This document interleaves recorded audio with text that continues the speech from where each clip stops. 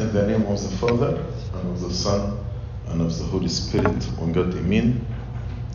We'll study today Psalm 106. This psalm has no title, so its author is unknown. However, according to most scholars, this psalm is written by the author of Psalm 104 and 105. Accordingly, they attribute it to Prophet David. The occasion on which it was composed cannot be ascertained. But those who attribute it to David think that it was written at the time of bringing up the Ark of Covenant to Zion. Its first verse and last two verses are to be found in the song which delivered by David to Asaph when he brought up the Ark of the Lord. As you read in 1 Chronicles chapter 16, verse 34, 35, 36, you will find the first verse and the last two verses. Other scholars said it is a prayer of the captives in Babylon who acknowledge the mercies of God and confess their own sins and the sins of their fathers and beseech the Lord to gather them from among the heathen and restore them to their own country. So they said it's not written by David, but the people during the Babylonian captivity.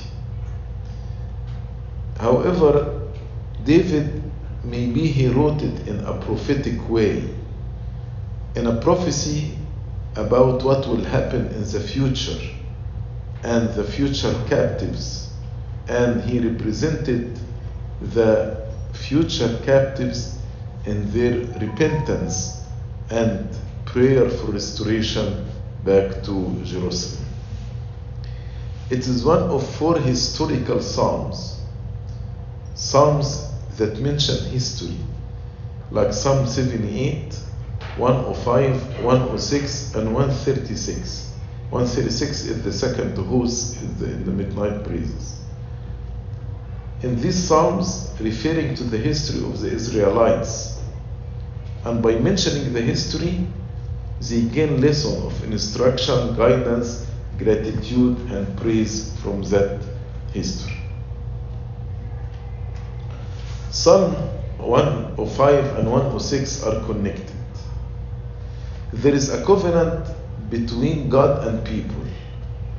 105 speaks about God's faithfulness and power. He was faithful in the covenant with the people. Psalm 106 tells the sad story of repeated failure and rebellion of his people. Actually, from 103 praising God for what he has done to me personally. 104 praising God to what he has done in the creation. 105 praising God for his faithfulness with Israel. 106 confessing the rebellion of the Israelites. It's a national confession which includes an acknowledgement of Israel's transgressions with devout petition for forgiveness. They were asking forgiveness from God. In many areas in the Old Testament, we find similar confession, like in Nehemiah chapter 9, in Daniel chapter 9, in Baruch chapter 2. Also, this is the first psalm that begins and ends with Alleluia. Many psalms end by Alleluia, but this is the first psalm that begins and ends with Alleluia. Alleluia, Hallelu, means praise, Ya Jehovah the Lord. So Alleluia literally means praise the Lord. And it is the first of the Alleluia Psalms. The Alleluia Psalms are 111, 113, 117, 135, and 146 to 150. This psalm is 48 verses. From 1 to 5, praise and prayer. From 6 to 39, confessing Israel's sin and need for God's mercy. 40 to 42, God's judgments. 43 to 46, God's mercy. And 47 to 48, prayer for their restoration. We'll take half of the psalm today. So let's start from verse 1. Praise the Lord.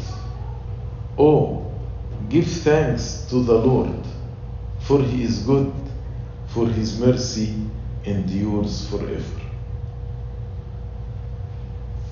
From verse 1 to verse 3, David introduces this psalm of repentance, in which he exhorts all who have experienced the mercies of the Lord to declare His praise. So he's saying, you who experience the mercies of God, praise Him, give glory to God. Why? Because God is truly good. He is merciful, and His mercy endures forever, which means His mercy never fails. According to Chronicles, the first verse was used at the dedication of David's tabernacle, and again at the dedication of the temple, as we read in 2 Chronicles chapter 5, verse 13. Even in their greatest afflictions, the Israelites were bound to give thanks to God. We also, even when we go through difficult time, we are bound to give glory to God, because His mercies always exceeds His punishment. So even if I am chastised by the Lord, or I am disciplined by the Lord, but His mercy usually and always exceeds the discipline or the punishment of the Lord. St. Augustine often says that the word praise is translated confess. بالعربي احيانا نقول اعترفوا للرب او اشكروا ربنا. Confess means whether man confesses his own sins or confesses the mercies of God. And St. Jerome says, the psalmist also say in Psalm 6 verse 5, in grave who will give you thanks? It is impossible for anyone in the grave to show remorse on his sins. So as long as you are still in the world, I beg you to repent. Confess and give thanks to the Lord, for He is only merciful in this world. Here, He may show compassion on the repentant, but there He will be the judge. I say all that for the benefit of those who assume that there will be a chance for remorse in hell. So, in grave, who can give thanks to God? We need to repent while we are still here on earth. Oh, give thanks. There is a sense of pleading, as if David is pleading with the people, please give thanks. As if David was desperate to draw great gratitude from himself and from God's people, especially in the light of God's goodness, for He is good and His mercy endures forever. But in the midst of his praise, David recognizes that his praise was not enough. Why? In verse 2, who can utter the mighty acts of the Lord? Who can declare on His praise? If you reflect on the mighty acts of the Lord, they are plentiful. So, who can declare all his praise? God's mighty acts are so many that they are beyond description. And because of this, who can fully declare all his praise? Who can find the language which will suitably express what God has done? No human voice can adequately celebrate God's mighty act or worthily proclaim his praise. As we say in the fraction, I thank you, O Lord, and all the angels and all the creation thank you on my behalf, because I fall short to give you thanksgiving according to the multitude of your love and mercy. Then in verse 3, from the thought of mercy in verse 1 and the might of God in verse 2, which are the ground of Israel's hope, because our God is merciful and mighty. Because he is mighty and merciful and good, this gives us hope. So David goes to the conditions of participation in the blessing for which he looks. God is good, God is mighty, God is merciful. So how can we participate in these blessings that we are hoping for? That's why in verse 3 he said, blessed are those who keep justice, and he who does righteousness at all times. Happy are those who obey the divine command, those who walk in obedience to God, those who keep justice and does righteousness. These people do their part in declaring God's praise. So when I walk according to his commandment righteously, actually I am glorifying God. And he said at all times, who does righteousness at all times. Righteousness, what is right? That's righteousness. Who does what is right at all time.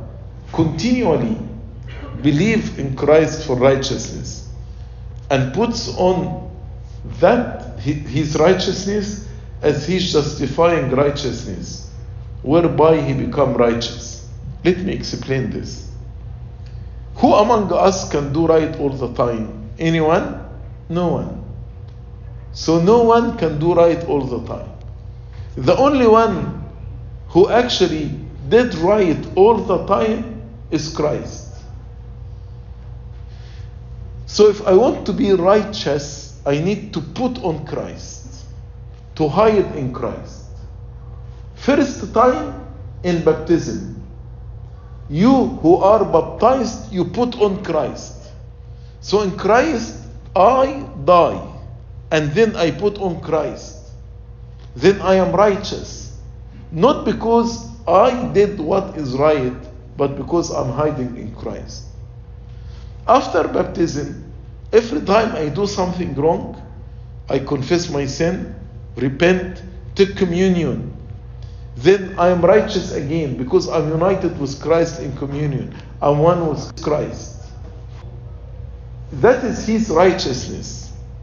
If I am putting on his righteousness, his justifying righteousness, I will be righteous as he is. Doing righteousness at all times could never be fulfilled except in Christ. Because Christ is alone without sin. So whoever covers himself by Christ will be righteous. Because Christ covered us by himself. We hide in him and would become for us righteousness and redemption.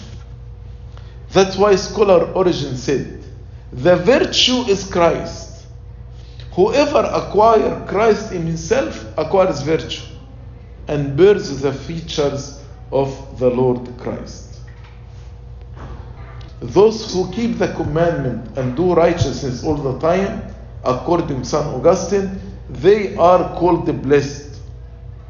Those who keep justice, truth, in faith, and practice righteousness by work. Faith means to keep the truth, justice. Work to do what's right, righteousness. Now, after David spoke about the goodness of God and His mercies and His might and how we participate in the hope and in the graces. So with this preface and foundation of praise, David felt the door was open to ask God for help. That's why in verse 4 he said, "Remember me, O Lord, with the favor you have toward your people. Oh, visit me with your salvation." He knows that for God to remember us means to stir His compassionate action. When we say, "God, remember me," what does this mean? Be compassionate on me. And we ask God to visit us with His salvation. Visit us with your salvation. Means visit, come with your salvation, bringing deliverance to us from the present trouble. Remember me, O Lord. The same prayer was prayed by Nehemiah. And also this was the cry out of the repentant right-hand thief on the cross. Remember me, O Lord. The thief on the cross, he said, "Lord, remember me when you come in your kingdom." And he immediately received forgiveness. Jesus said to him, "Assuredly I say to you, today you will be with me in paradise." Remember me with your favor toward your people. Visit me with your salvation. This prayer, either of the coming of Christ, visit us with your salvation, can be a prophecy about the incarnation of the Son of God. The salvation of God that was promised and expected in the Old Testament. Or spiritual salvation, asking God to come to our heart, to visit me in my salvation, deliver me from sin, deliver me from the bondage of enemy. Then in verse 5 he said, "When you visit me with your salvation, that I may see the benefit of your chosen ones." Number 1, that I may rejoice in the gladness of your nation. Number 3, that I may glory with your inheritance. So when you remember me, and when you visit me with your salvation, I will take the privileges of the chosen one. I will rejoice with the gladness of your people, of your nation. And also I will glorify with your inheritance. In verse 5, David gives us 3 reasons why he is asking God to remember him and to visit him with his salvation. Each one of these 3 reasons concerned with the honor of God. The first one, I may receive the benefit of your chosen ones, that he may possess and enjoy the same favor, same grace, same benefit which your chosen ones do. The second is to be partaker in their joy. He wants to share in the joy with God's blessed and redeemed people. And the third one, to glory with God's inheritance. He would have a part and a lot in their honor as well as their joy. He wants to be part of God's victory and the victory of his people. So David asked God to count him as one of his chosen, to grace him with the goodness of the membership in the exalted church and the cherishment of the heritage prepared for him in heaven. That's the 3 things. To be counted and to receive privileges and benefit of the chosen one, and to rejoice with them and to inherit with them. God's people here are called the chosen, His chosen ones, His nation, His inheritance. Because God has set us apart for Himself. And we were purchased by His blood. So we are His chosen ones. We are His nation. We are His inheritance. And the people of God glory not in themselves, but we glory in Christ and in His righteousness. David desires to join with them and glory in what they did and in no other. David wants to glory with the chosen one, with the nation of God, with the inheritance of God, and unite with them in giving glory to God and giving glory to Christ for His salvation and all the good things that He has done for him. David sought not the glory of the world, but the glory of being a friend of God, of partaking of that which God bestows on His people. That is the real glory, when we partake in what God actually granted His people. Starting from verse 6, David will start this national confession. We have sinned with our fathers. We have committed iniquity. We have done wickedly. So David now begins his main subject of Psalm 106, the transgressions of Israel in the past, and God's manifold mercies given to them. Israel transgressed against God. In return, God was so merciful toward them. This psalm mainly focuses on the repeated failure of Israel through their history.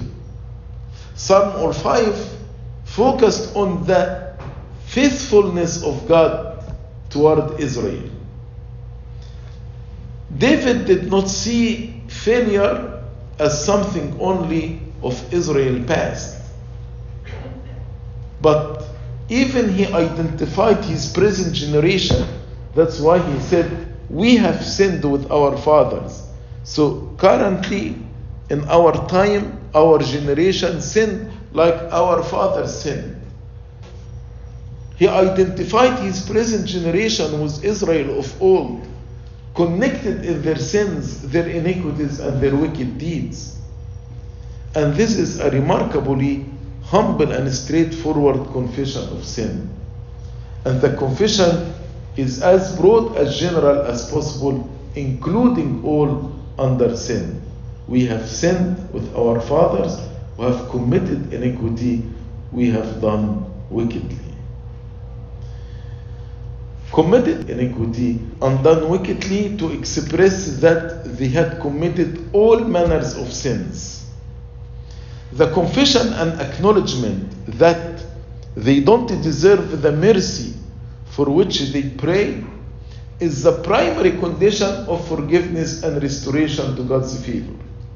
So when we come to God confessing our sins and we admit we are not worthy of the mercies of God, then we will receive forgiveness and restoration of God's grace. This confession is very similar to the confession that Daniel made in the land of captivity. As we read in Daniel 9, verse 5, we have sinned and committed iniquity. We have done wickedly and rebelled, even by departing from your precepts and your judgment. Also, Nehemiah in chapter 1, verse 6 and 7, he made similar confession. Both my father's house and I have sinned. We have acted very corruptly against you. Verse 7, our fathers in Egypt did not understand your wonders, the 10 plagues. They did not understand. They did not remember the multitude of your mercies, but rebelled by the sea, the Red Sea. Despite of all the wonders that God did with his old people, yet they did not understand. They did not remember the multitude of the mercies of God. They often rebelled against God, as well as against Moses, his prophet, and Aaron, the priest. These wonders that were done in Egypt, in their sight, they saw them with their eyes, but unfortunately they did not see it with their spirit, because they had no heart to perceive them. They did not understand the true purpose of these miracles that God performed in Egypt.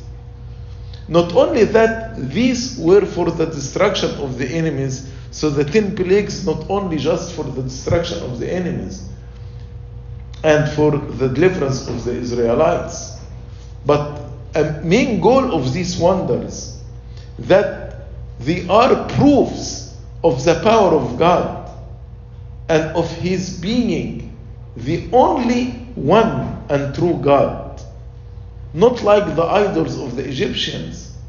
And he only ought to be worshipped and trusted in, not the idols of the Egyptians. And let's ask ourselves, how many of God's wonders are not understood by us or unvalued by us until now? The Israelites responded to God's great deliverance from Egypt with ingratitude and rebellion. At the Red Sea, they said to Moses, "Are the tombs in Egypt not enough? That's why you brought us here to kill us here in the wilderness." So they rebelled by the Red Sea. Nevertheless, in spite of their ingratitude, he saved them, not because they are worthy, but for his name's sake, because of the covenant that he made, that he might make his mighty power known. So, despite all that, nevertheless, God answered with rescue. So they rebelled against him, but God rescued them for his name's sake, not for Israel's sakes or their worthiness. Their conduct would have justified God in taking them at their word and leaving them to return back to Egypt. They wanted to go back to Egypt, to the captivity. God did not tell them, okay, that's what you want, go back. But for his name's sake, in order to uphold his character as God of mercy and to make known his might to the nations of the earth, that's why he delivered them. To make his mighty power known, not only to the Israelites, but among the nations of the world. If God had not saved them, the nation might have thought, the Gentiles, and said that it was for desire of power, and God could not do it. God failed to deliver his people, as we read in Deuteronomy chapter 9, verse 28. Lest the land from which you brought us should say, because the Lord was not able to bring them to the land which he promised them, and because he hated them, he has brought them out to kill them in the wilderness. Verse 9, he rebuked the Red Sea also, and it dried up. So he led them through the depth as through the wilderness. He rebuked the Red Sea by sending a strong east wind, which drove the waters back and made the sea a dry land. He rebuked the Red Sea because the Red Sea was standing in their way and hindering their crossing. That's why when God rebuked the Red Sea, it was dried up immediately. And they passed over the bottom of the Red Sea as if it had been dry land of the desert. He saved them, verse 10, from the hand of him, Pharaoh, who hated them, and redeemed them from the hand of the enemy. I want you to notice that the Israelites were all on foot, and the Egyptians had chariot and horses. So what do we expect? That the Egyptians were likely to overtake them quickly. But God saved them from the hand of him that hated them, Pharaoh, whose hatred had been shown by his oppression. Pharaoh was drowned in the Red Sea, and the Israelites were never threatened by him again. St. Augustine says, what price was given in this redemption? Is it a prophecy? Since this deed was a figure of baptism, St. Paul spoke about crossing the Red Sea is a figure of baptism in 1 Corinthians chapter 10. Figure of baptism wherein we are redeemed from the hand of the devil at a great price, which price is the blood of Christ. Whence this is more consistently figured forth, not by any sea indiscriminately, but by the Red Sea, since blood has a red color. St. Augustine is saying, why the Red Sea? The red is a color of the blood, to remind us that God actually redeemed us by his blood. That is the cost, that is the price for this redemption. Not gold, silver, or precious stone, but his blood. Verse 11, the waters covered their enemies, the Egyptians. There was not one of them left. Not one of them left. So the Egyptians pursued the Israelites into the sea. But the water returned and covered Pharaoh and all his host and drowned them. Not one of them left. This is a symbol of the complete destruction of all our spiritual enemies by Christ.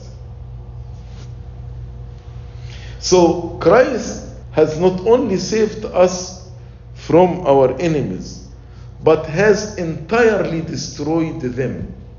As we read in 1 John chapter 3 verse 8, for this purpose the Son of God was manifested, that he might destroy the works of the devil.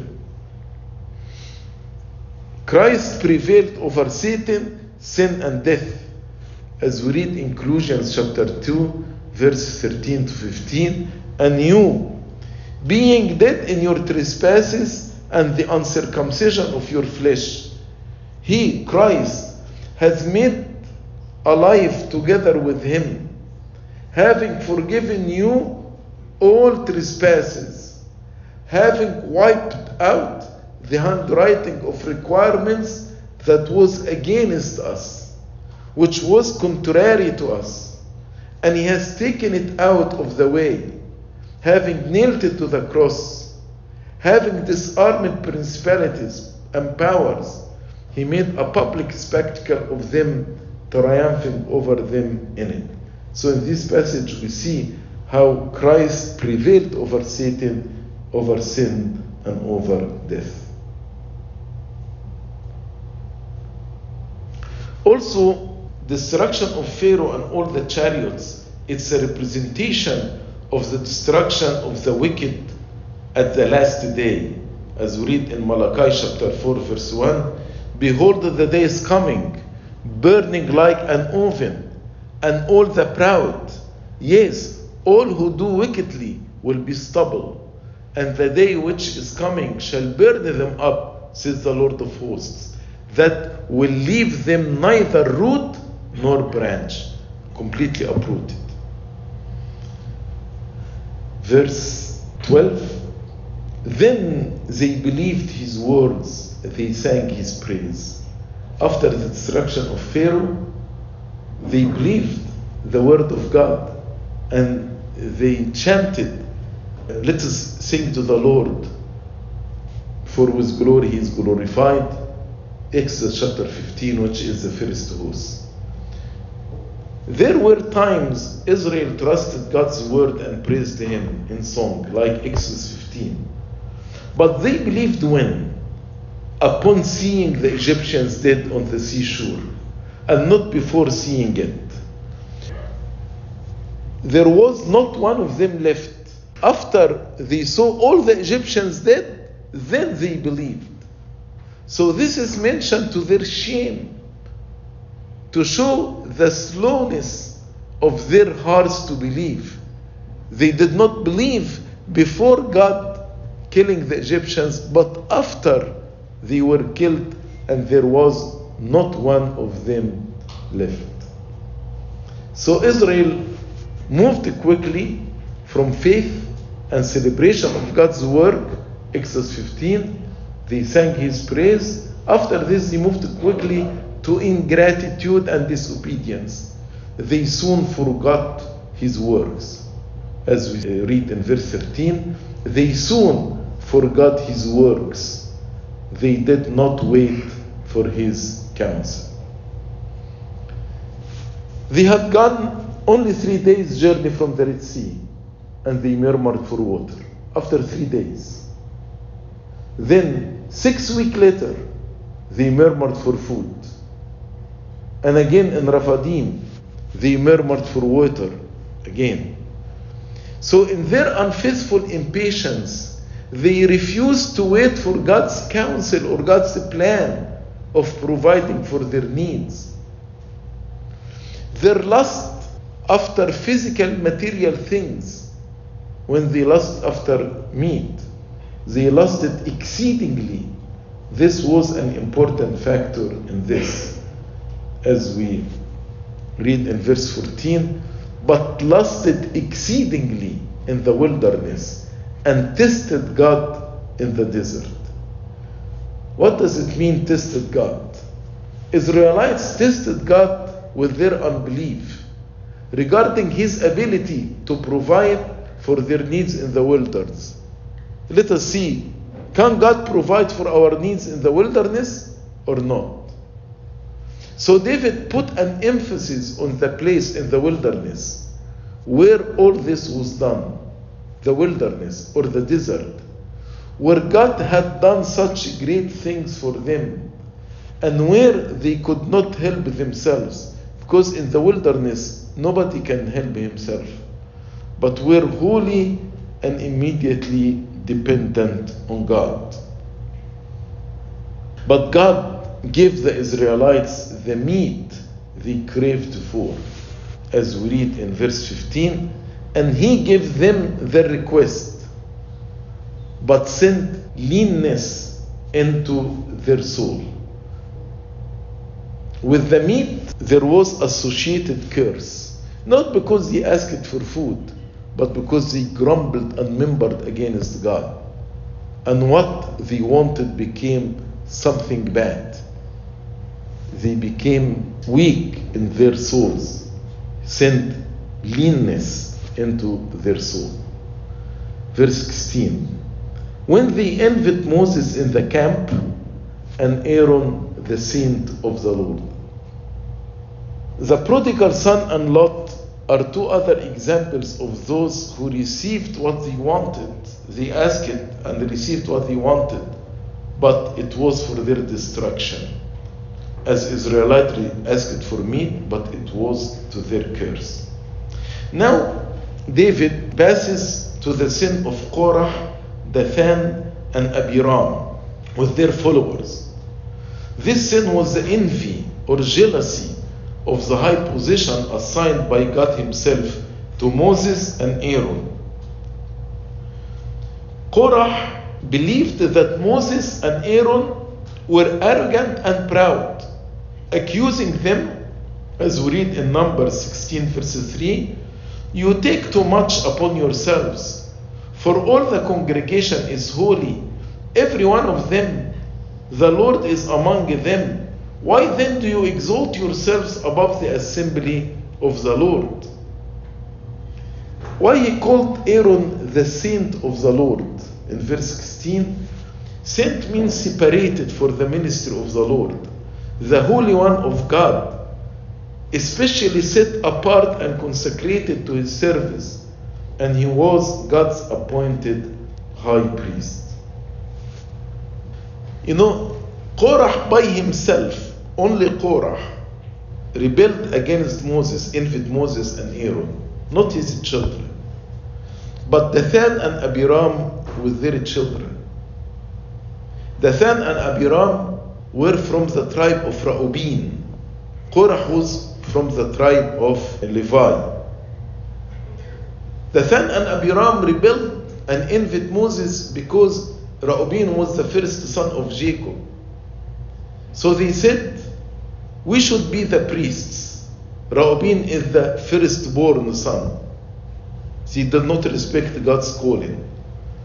And Korah, by himself, rebelled and envied Moses and Aaron. And there were 250 persons from the tribe of Levi followed Korah, not his children by flesh, but from the Levites. So what happened? The earth opened up and swallowed Dathan and covered the faction of Abiram. When the earth was opened, Dathan and his family, Abiram and his family, and Korah as one person, they were swallowed by the earth. But the sons of Korah were spared, but the 250 Levites that took censers and started to raise incense, fire came from the tabernacle of meeting and devoured them. They were not swallowed, but they will be devoured by fire. So the earth opened up and swallowed Dathan. This was a new, marvelous, and unheard of thing, and which manifestly showed the divine displeasure with what they said about Moses and Aaron, and served greatly to confirm the authority that God gave to Moses and Aaron. But Korah is not mentioned in this psalm. Through the earth swallowed him up as a person, and all that belonged to Dathan and Abiram. Why? Because God extended his mercy to his household, and his sons were not swallowed up, but later on they became among the singers in the tabernacle of meeting. That's why it was not mentioned in Psalm 106, only Dathan and Abiram. Numbers chapter 16:35 describe fire that consumed 250 men who also conspired with Korah. Verse 18, that is the fire. A fire was kindled in their company for the 250. The flame burned up the wicked. The flame burned up the wicked. Then, verse 19, they made a calf in Horeb and worshipped the molded image. Why he mentioned Horeb here? Because Horeb is the mountain of God. So there is a special stress on the words in Horeb as referring to the very place where the great manifestation of God's power and presence had been made, and where the law was given to Moses, and the very first words of the law was prohibition of the sin of idolatry. But in Horeb, actually, they made this calf and worshipped.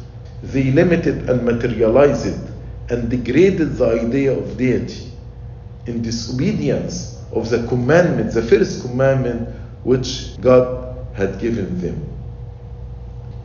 And this sin of ingratitude, unbelief, idolatry, and immorality is recorded in Exodus chapter 32. Verse 20, and after he said in verse 19, they made a calf in Horeb and worshipped the molded image.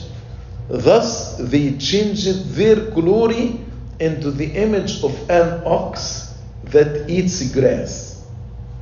I want you to notice he did not say they changed the glory of God, but he said they changed their glory, not the glory of God. Because Israel's idolatry with the golden calf did not actually dishonor God. It degraded them, not God. Because they lowered themselves to be the creatures and the servant of a man-made beast. The Jews carried with them from Egypt a hidden desire for idol worshipping, and they found in the absence of Moses a chance to fulfill this desire. And St. Paul quoted from the Septuagint translation of this verse 20 from Psalm 106, and he used it in Romans chapter 1 verse 23 as a strong accusation against idolaters of all kind, and changed the glory of the incorruptible God into an image made like corruptible man, and birds and four-footed animals and creeping things. It is the sin of a heart that is not watered by the Holy Spirit. Turn from heavenly things to carnal ones.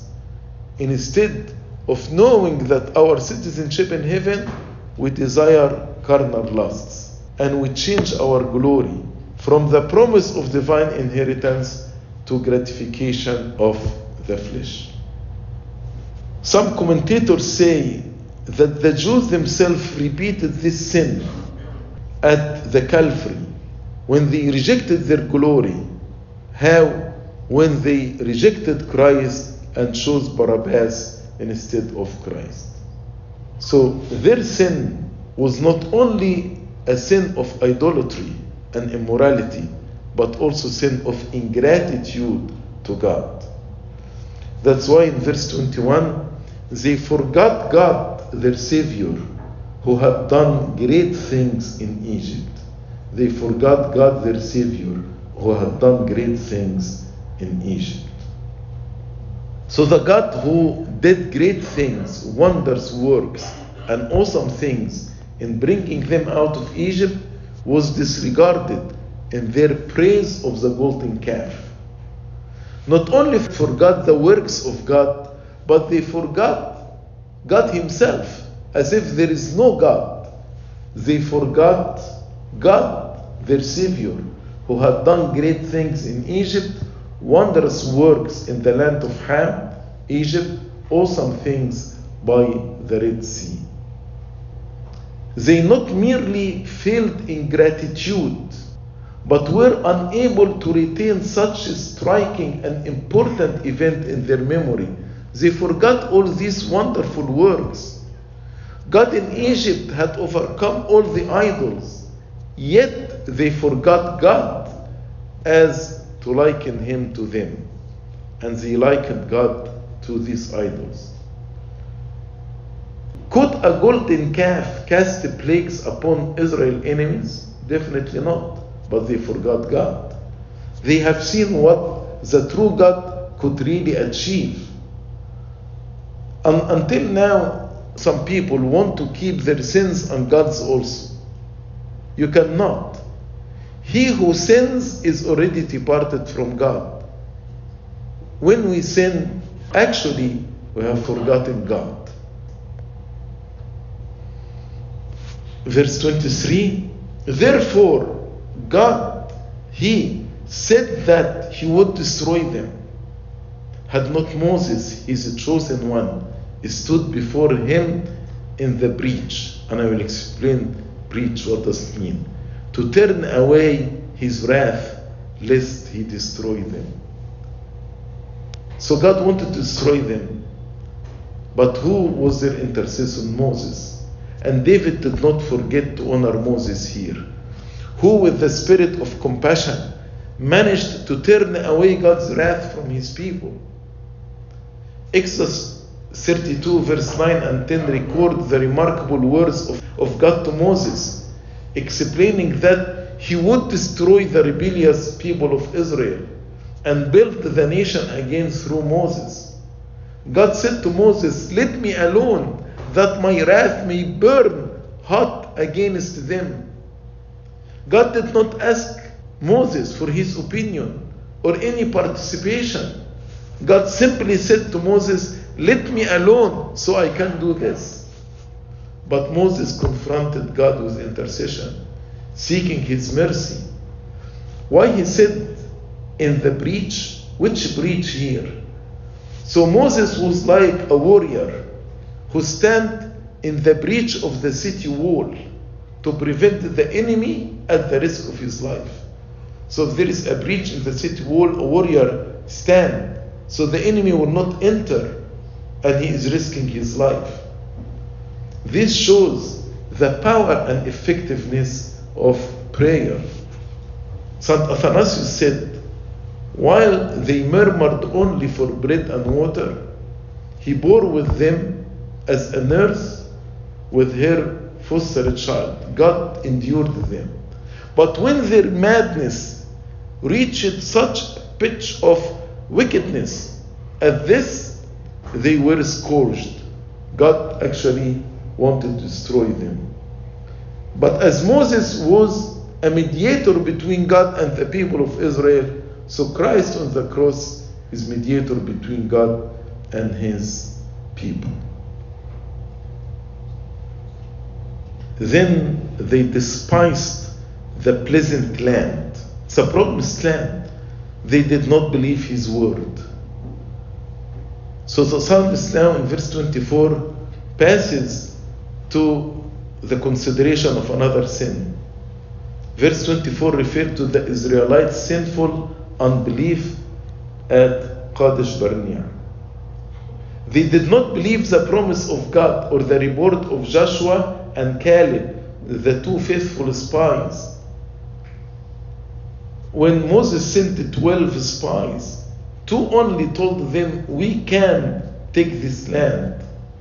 But the 10, the bad spies, said, "No, we cannot take this land." So they believed the bad report of the other 10 spies, and they despised the promised land. But St. Augustine says, but had they seen it, so they despised the land even without seeing it. Despised the land without seeing it. How then could they scorn that which they had not seen? Except at the following word explained, because they did not believe his word. So why they despised this land that they did not even see? Because they did not believe his word. St. Augustine continues, God rebukes their lack of faith in him, who was leading them to major things. This promised land is a symbol of the highest Jerusalem. So God is leading us to heavenly Jerusalem through minor things, the promised land. And God gives them temporary things that they physically tested, like promised land, as a symbol for the heavenly Jerusalem. But they did not wait for his counsel. They did not wait for his counsel. They did not believe his word. Verse 25, but complained in their tents and did not heed the voice of the Lord. Now their unbelief, they did not believe, now became murmuring. So unbelief can easily lead to murmuring, which is great sin. Because murmuring contains within itself unbelief, pride, rebellion, and many other sins. And they did not heed the voice of the Lord. They disbelieved God's word and were disobedient to his command. Verse 26, therefore he, God, raised his hand in an oath against them to overthrow them in the wilderness, to overthrow their descendants among the nations, and to scatter them in the lands. What happened? God said, none of you those who came out of the land of Egypt, none of them will enter the promised land. All of them died except Caleb and Joshua. And those who entered the promised land, those who were born in the wilderness of Sinai. So God raised his hand in an oath that the generation of unbelief in the wilderness would not inherit the land of Canaan. That's why they lost their way in Sinai for 40 years. That generation would die in the wilderness, and the new generation would have their opportunity to take the promised land by faith. The Israelites were punished not merely by being carried into captivity, but by being completely broken up as a nation and scattered widely. So God did not deliver them into captivity, but all of them, they died in the wilderness of Sinai. God lifted up his hand in the wilderness and swore there that he would disperse them among the heathen, later on the Assyrian, the Babylonians, and by the Romans. To over them in the wilderness and to overthrow their descendants who enter the promised land, he will overthrow them among the nations and to scatter them in the lands, which happened in the Assyrian captivity and in the Babylonian captivity and by the hand of the Romans. We'll stop here at verse 27. Glory be to God forever and ever. Amen.